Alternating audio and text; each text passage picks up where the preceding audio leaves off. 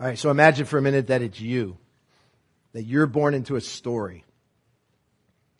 Imagine that you were born in the middle of 40 years of a tent city, 12 tribes, 12 kind of family units of adding up to millions of people, but you're a nomadic group wandering through a pretty desolate land, and you're born in the middle of that. Imagine that's you. You wake up every morning, and there's provision given, but you're not quite sure where it came from. And you hear stories from the recent past. And there's stories of wonder. You hear stories about plagues and escape and deliverance from an oppressive nation where these people were slaves. You hear about crazy stuff like the Red Sea parting and manna coming down to feed everybody. And you see in front of you that sandals still haven't worn out. And clothes haven't worn out, and you're watching all this happen, and you're born under the leadership of this legendary dude. I mean, a guy who has got, people don't mess with this guy. Because there are stories of what happens when you mess with this guy. You challenge him, and the earth opens up and swallows people. So he's okay with you.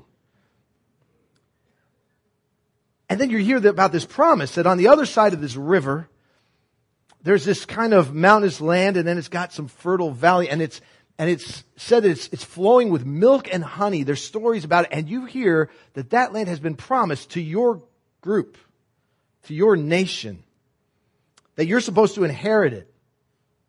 So you're living that life, and then all of a sudden Moses dies.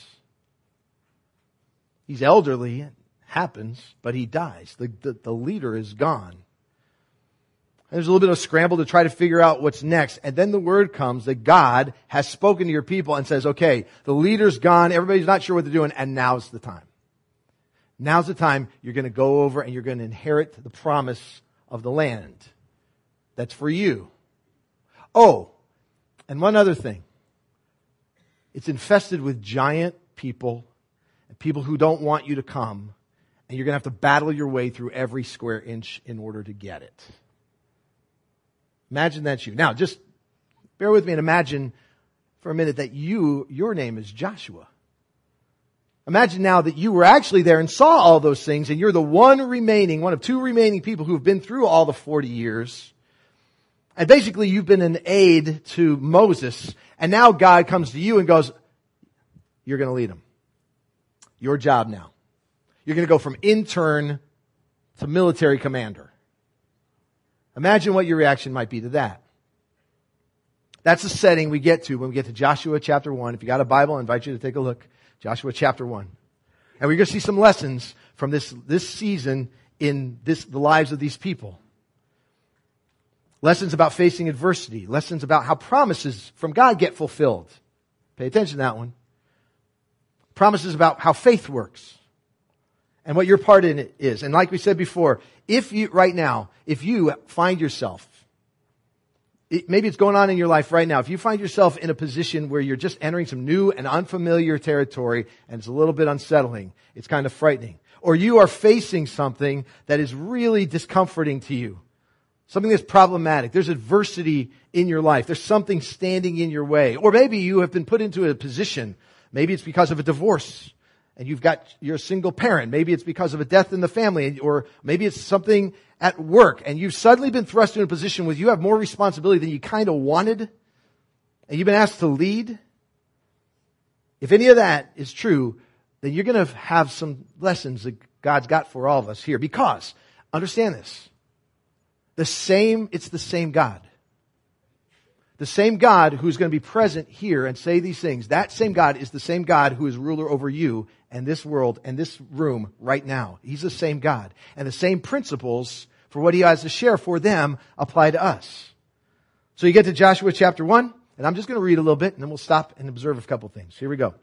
After the death of Moses, the servant of the Lord said to Joshua, son of Nun, Moses' aide, Moses, my servant, is dead. Now then, you and all these people, get ready to cross the Jordan River into the land I'm about to give to them, to the Israelites. I will give you every place where you set your foot, as I promised Moses. Your territory will extend from the desert to Lebanon, from the great river, the Euphrates, all the Hittite country, to the great sea, which is the Mediterranean, on the west. No one will be able to stand against you all the days of your life. As I was with Moses, so I will be with you. I will never leave you nor forsake you. Now he talks to Joshua. Now Joshua is one of 12 spies who got sent in early into the land, 40 years earlier.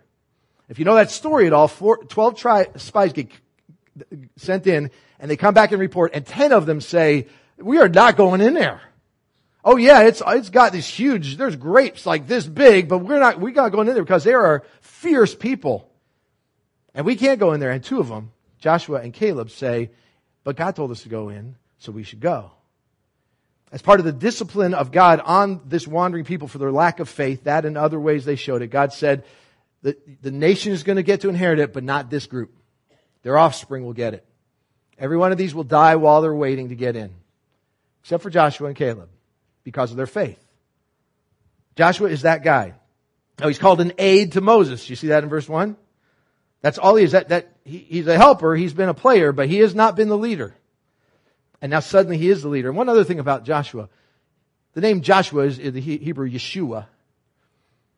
And that word, Yeshua, that name has significance. It actually means Yahweh saves.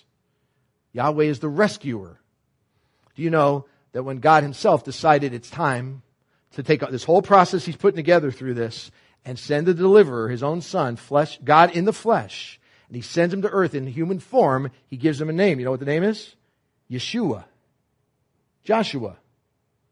Or in the Greek of the day, Jesus. Same name. He is the forerunner in that way.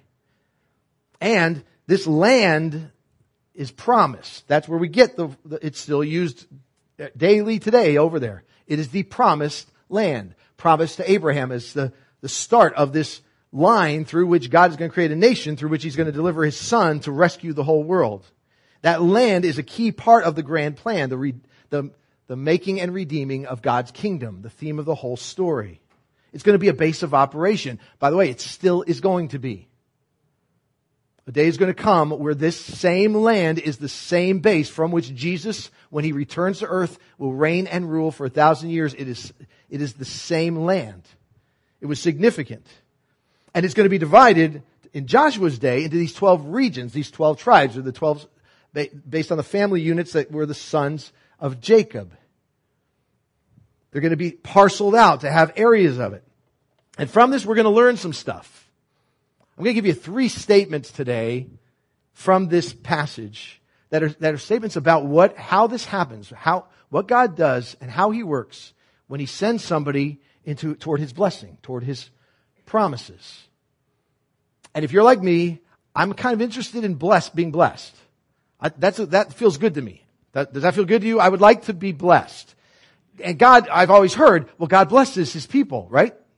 Okay, we kind of count on that. Okay, when he blesses his people, how does he do it? What are the principles we learn? Hang on tight, here we go. Here's the first of the statements. That God's path to promise or victory or blessing, ready? It comes through adversity, hard work, and sacrifice. Not what I want to hear. Because God says in those first 5 verses that we just read, I'm going to send you in, I'm going to give it to you, and I'm never going to leave you, but every foot you go on, you're going to conquer. He has already said that you have to conquer it. Now get this. Imagine you're part of the group. After 400 years of suffering and slavery, and God says, I'm going to give you deliverance. 400 years goes by, your tribe and your nation have suffered, and then he takes you out from there, and he takes you on 40 more years of waiting and struggling and wandering. And he says, okay, time is spent. You've done your time. It's time for this generation to go in. Go on in. And now what he says is, and pick up your sword. The blessing is going to come through battle. You're going to have to fight your way through it. The things we do to dogs just crack me up because we have treats and we do this to our dog. And we teach them little tricks, Now, I don't know if you're like us, but we do this thing where we give our dog a treat, and she's learned some good tricks. But we never make her just do one trick. I don't know why. it's like we want to show off all her tricks. And so we make her do a series of tricks in order to get this little treat that's going to last for about half a second. So we say, sit, and she sits. But we don't reward her. No. Then we say, lie down. Okay? Oh, no, then we say shake. And she but we don't give her the treat. No, we don't give her the treat yet. Now she shakes. And she's looking at us like, huh? No. Now we want you to lie down. And she lies down. And then we say, roll over. And sometimes she does that kind of a round this way thing. We go, no, you have to go over in order, and then we give her the treat.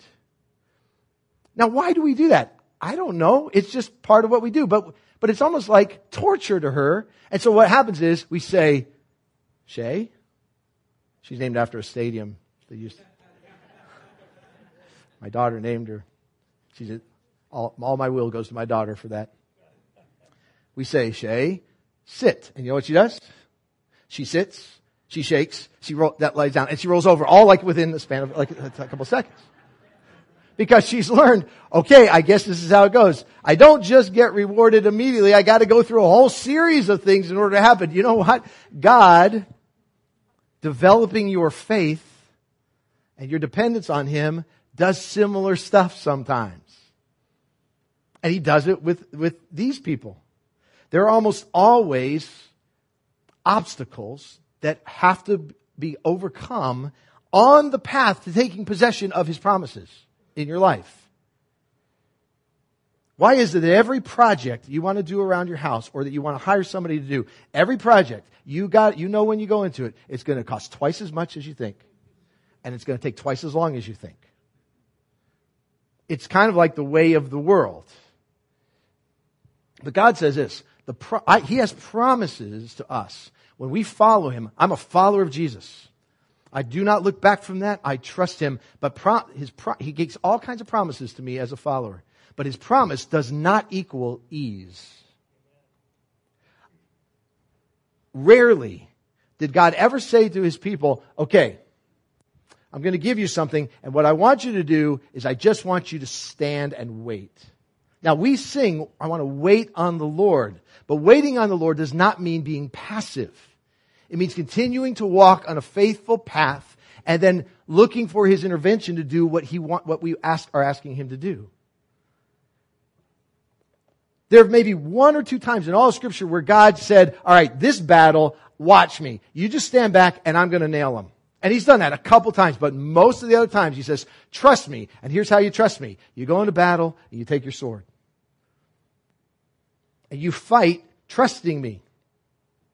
Nehemiah, when they was building the walls to rebuild the city of Jerusalem, when he's building the walls and he had attackers from outside, it said they had building materials in one hand and they had weapons in the other hand to fight off. Here they're doing God's stuff, and God has told him and given him a promise that He will be somebody to rebuild the walls.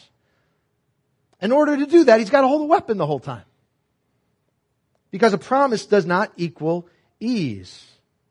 In the New Testament, in Ephesians 6, you see this most of you have been around church, you've heard this. Finally, be strong in the Lord and in His mighty power. Okay, you hear that? Be strong. You're going to have strength. And then it says, put on the whole armor of God so that you can take your stand against the devil's schemes. Wait, there's a battle involved with being strong and making progress.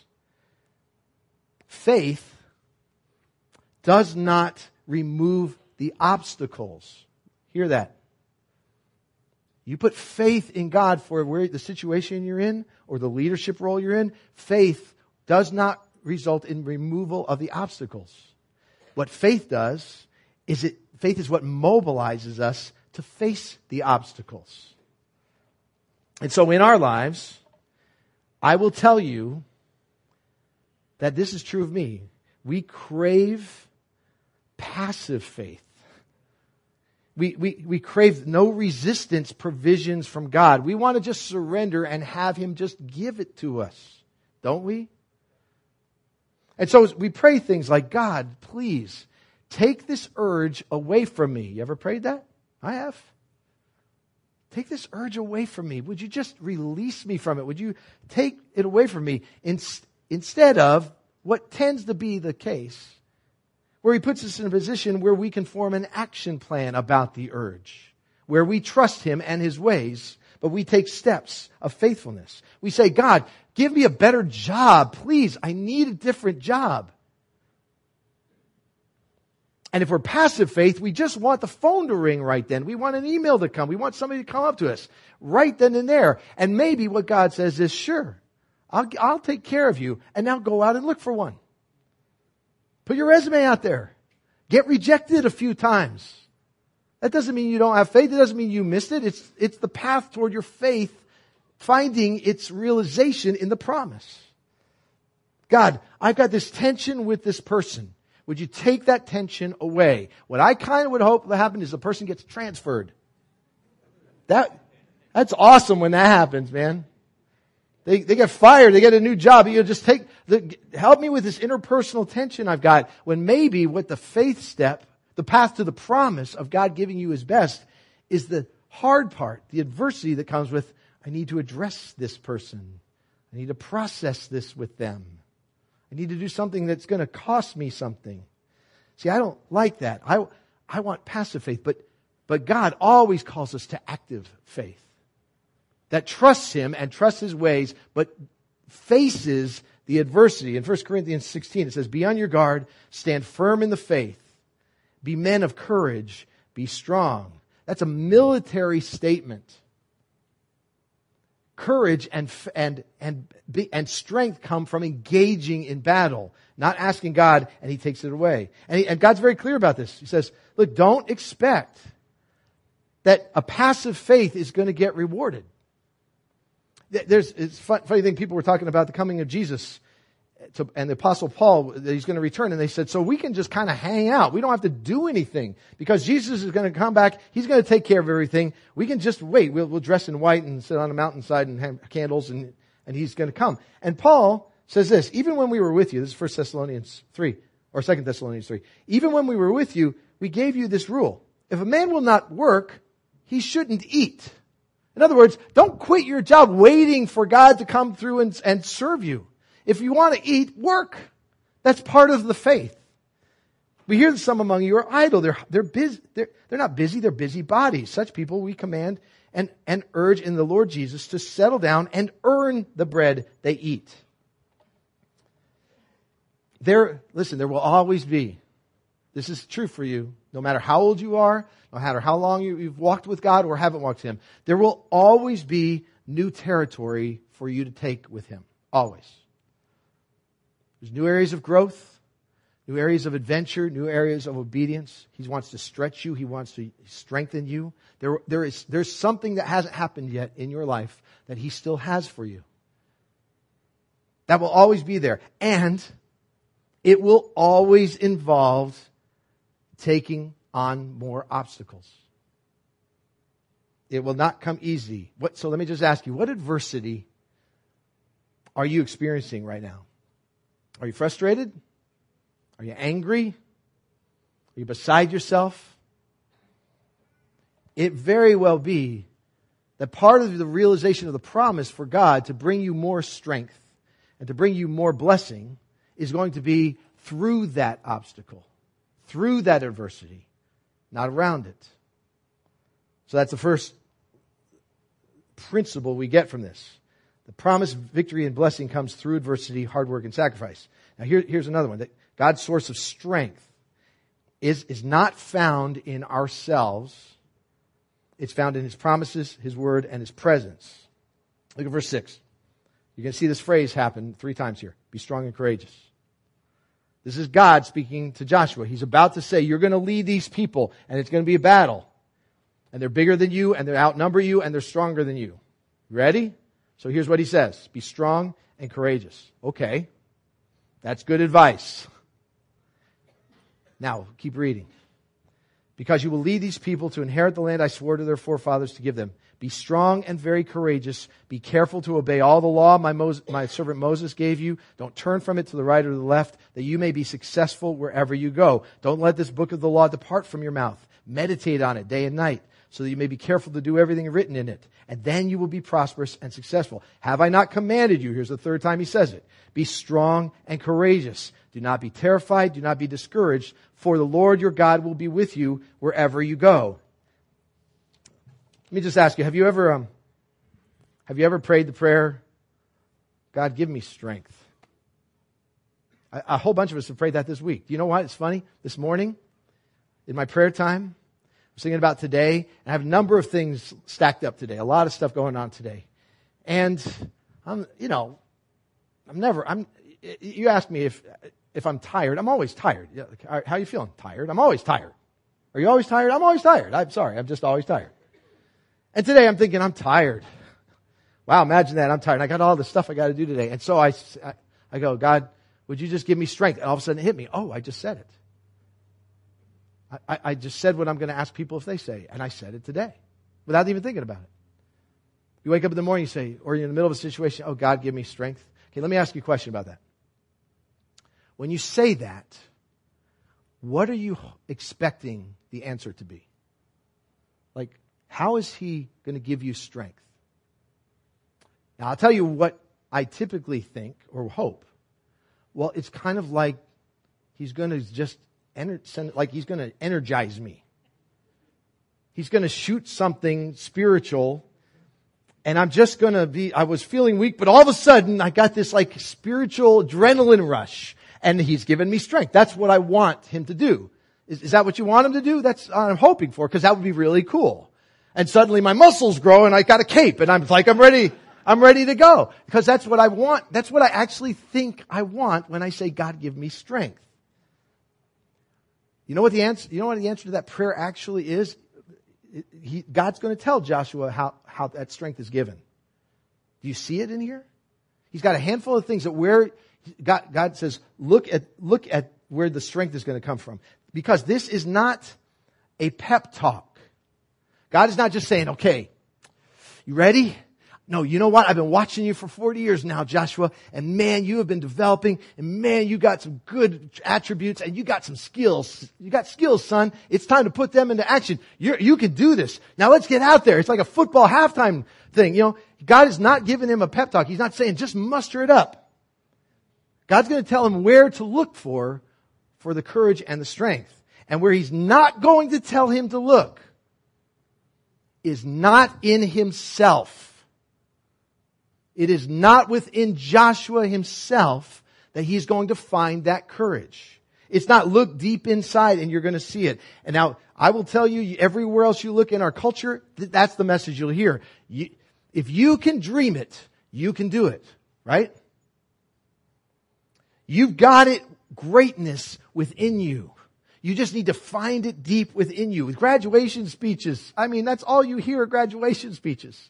Oh, you are the future, and if you just follow your heart and you follow your dreams, all the successes you're going to have. You guys, if any of you guys just graduating, it is malarkey. It's just not true. But yesterday, the Preakness was run, second leg of the Triple Crown, and Dodge Ram bought commercial time during each leg of the Triple Crown. And yesterday they unveiled a commercial during that broadcast. I want you to watch this commercial and listen especially to the last line of this commercial. Here it goes.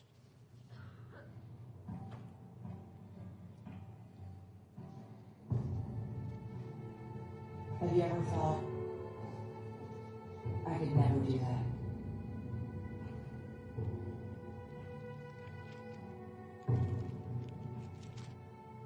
Have you ever thought, I could never climb a mountain? Or compete against that? Have you ever thought, you just didn't have anything left in the tank? Well, you do. You can break a stereotype and throw it into a whole nother gear. Because the courage is already inside. Guts, glory, Ram. 60-second spot, and it's intended to be empowering to females in particular who have excelled in certain areas where maybe females haven't excelled before. You saw examples of the jockeys and musicians and other outdoor sports. And that last line says, because the courage is already inside. And with apologies, if you or anyone you love works for Dodge, or for you if you drive a Ram, they are completely off. Because God is going to tell Joshua where the courage can come from. And if we listen, and if you and I listen, for the adversity that you face, we can apply this to us. Where does the courage come from? Where does the strength come from? This is where it comes from. Look at verse 6.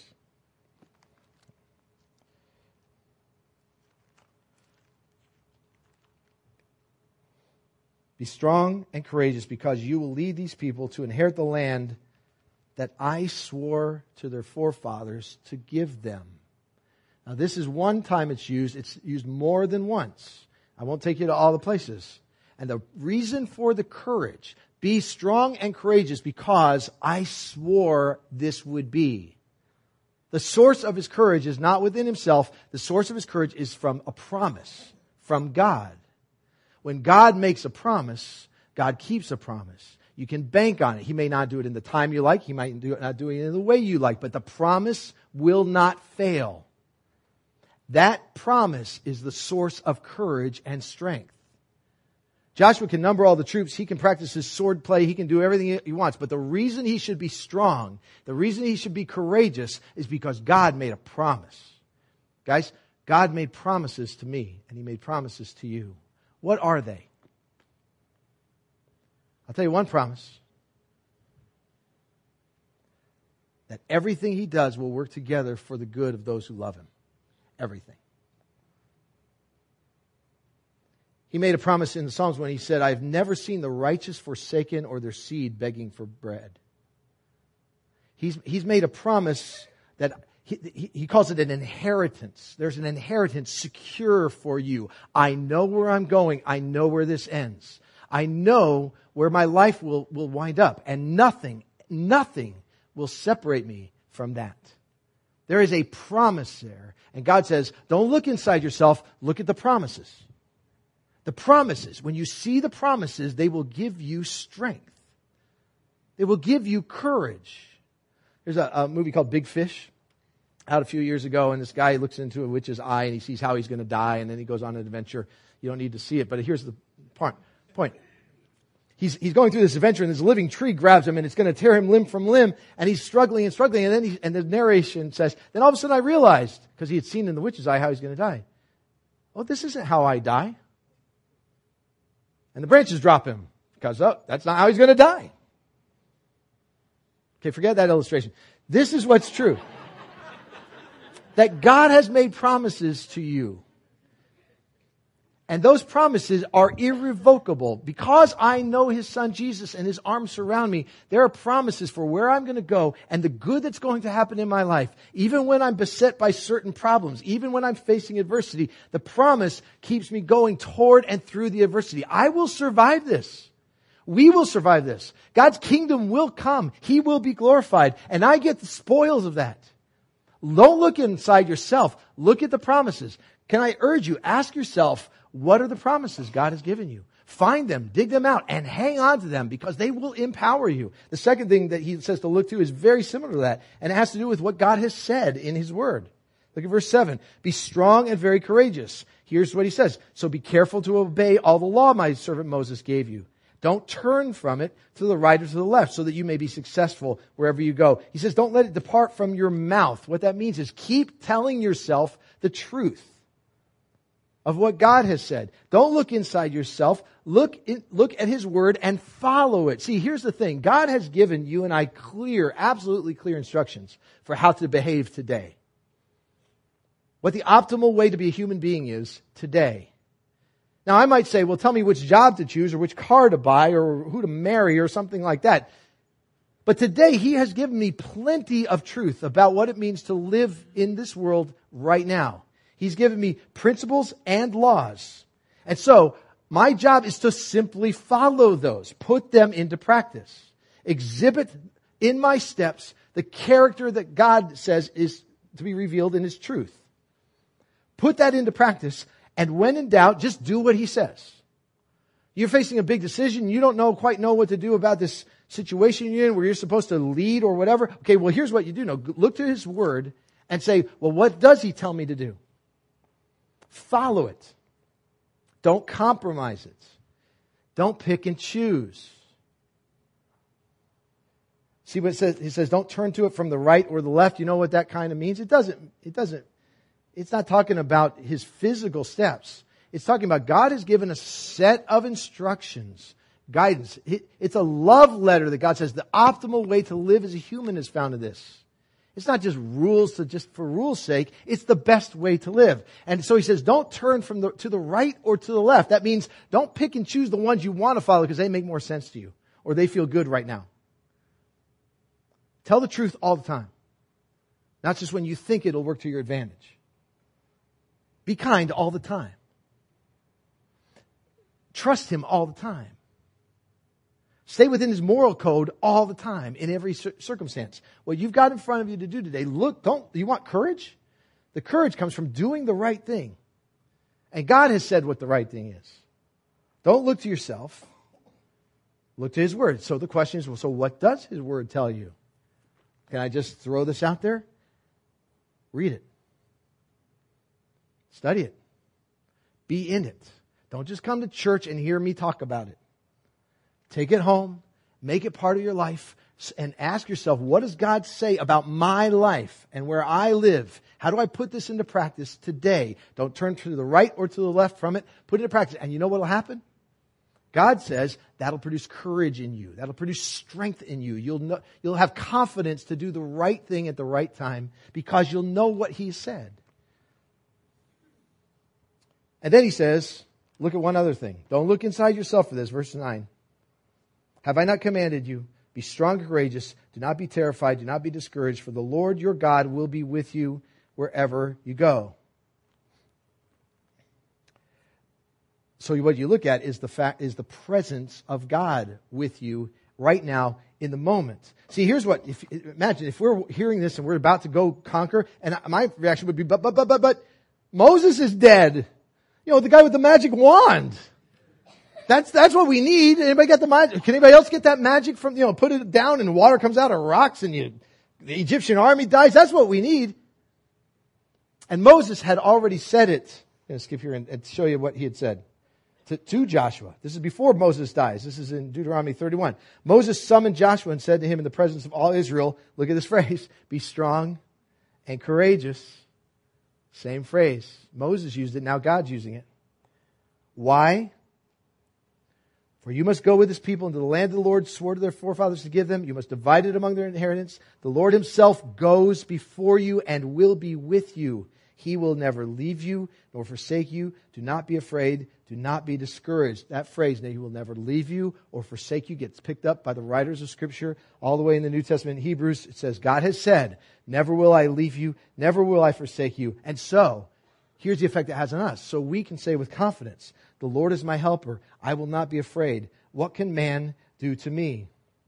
You're going to walk into an environment where you're facing adversity of one form or another, challenge, things you don't know what to do. But God says, where do you look for confidence? You remember the fact that there's something that is true. And guys, it's true right at this very moment. That promise is still there. It is the presence of the living, all-powerful God with you in that circumstance right now. And you've seen movies and stories where somebody faces a bully, but if he's got a whole army of people behind him, suddenly the bully doesn't treat him quite the same, does he? You and whose army? Oh, this army. Oh.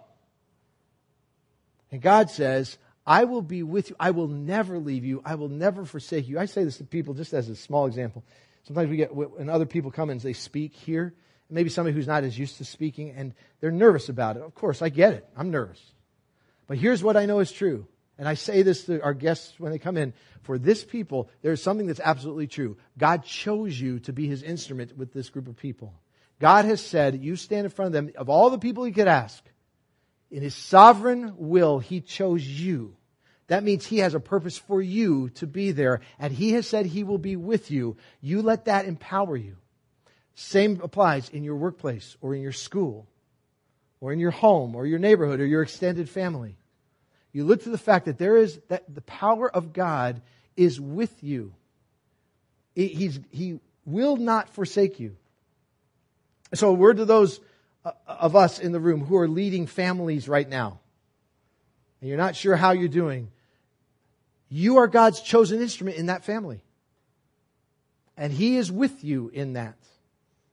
He's got your back in that. Your authority and your security is based not on your abilities, but on His presence. Focus on that and see what He does. Now there's one other thing I got to point out about this passage before we're done. All right? And this is because I want us to walk away today feeling empowered by God to face the adversities in our lives. I want us to feel that. And I want you to walk away from that. But there is something else you need to understand.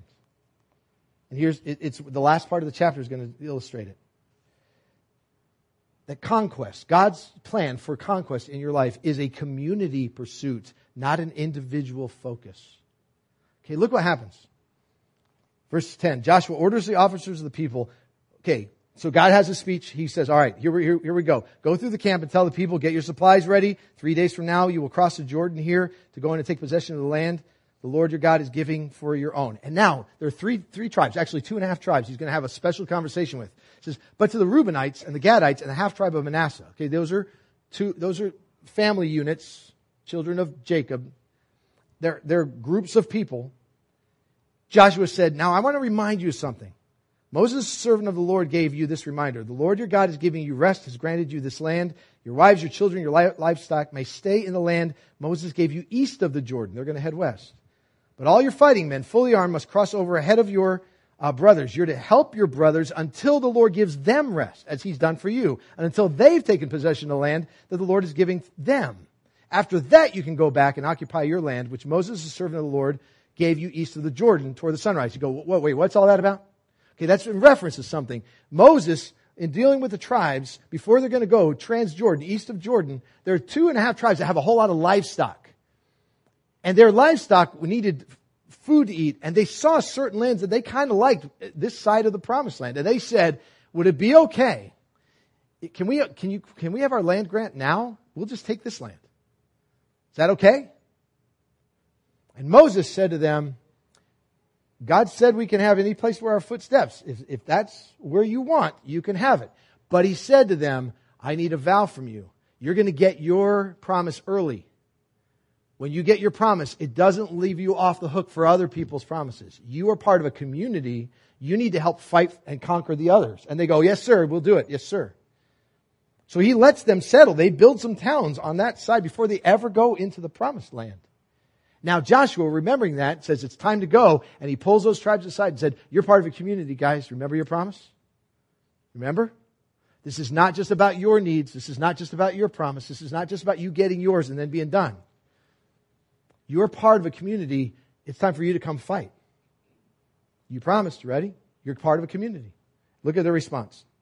Verse 16. And they answered Joshua, whatever you've commanded us, we will do. Wherever you send us, we will go. Just as we fully obeyed Moses, so we will obey you. Only may the Lord your God be with you as He was with Moses. Whoever rebels against your word and does not obey your words, whatever you may command them, will be put to death. And then they say, same thing. Joshua, be strong and courageous. Lead on. Now, there's a principle there that's very, very important for our lives. When you see your promise come to fruition, or let's put it this way, when you get out of your crisis, when you get over the tough part in your life, when other people have helped build you up, your job is not done. You're part of a community. You're part of a family. You've got responsibility. Can I tell you what? I'm just going to be honest with you and tell you a frustration of being in church leadership. You have people come into a group of people and they're hurting and they need God and they're desperate and they say, oh, I want God so badly. I need Him to do stuff in my life. I need Him to deliver me. And they come into a church or they come into a cell group and the people rally around them, they help them and they care for them and they walk through them. And then they kind of get over that hump. They feel better about themselves or their situation and suddenly they just kind of drift off. Well, I got some other things I have to deal with right now. Or, I just didn't feel like my needs were being met as much anymore. Well, I felt like I just didn't connect anymore with that group of people.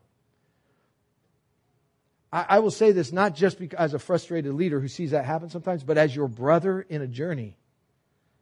When God intervenes in your part, when He brings you into a conquering community, you are committed. We're counting on you. We're counting on you to, I need you. When it's my turn to suffer, when it's my turn to need something conquered, I need to know you're there. You need each other to know that you're there. And God says it to His conquering people. This is a thing that's done together. It's done in community. Don't just do it until you get yours, till you feel better, till your crisis is averted. If you have stepped out of it, if you have withdrawn from it or drifted from it, it is time to be asked the same question. Will you fight? Will you join the fight with others? Well, I'm not sure I'm strong enough yet. I'm still weak. You're still part of the team. You're still part of the journey. And will you make the same statement that these folks make to Joshua in verse 16? Whatever you've commanded us, we will do, and wherever you send us, we will go. I want to encourage you to reaffirm, if it needs to be, a commitment that you are part of a group of people. If you're not in a cell group, get back into one. If you're part of this body, be part. We are facing adversity. We need to face it together. And God calls on every tribe, every member of the tribe, to pick up a weapon and fight on behalf of your brothers and sisters. That's how conquering happens. It's how things have been conquered in your life before this. It's how it will be conquered in each other's lives after this. Will you affirm that commitment again? It's enough for today. Let's pray.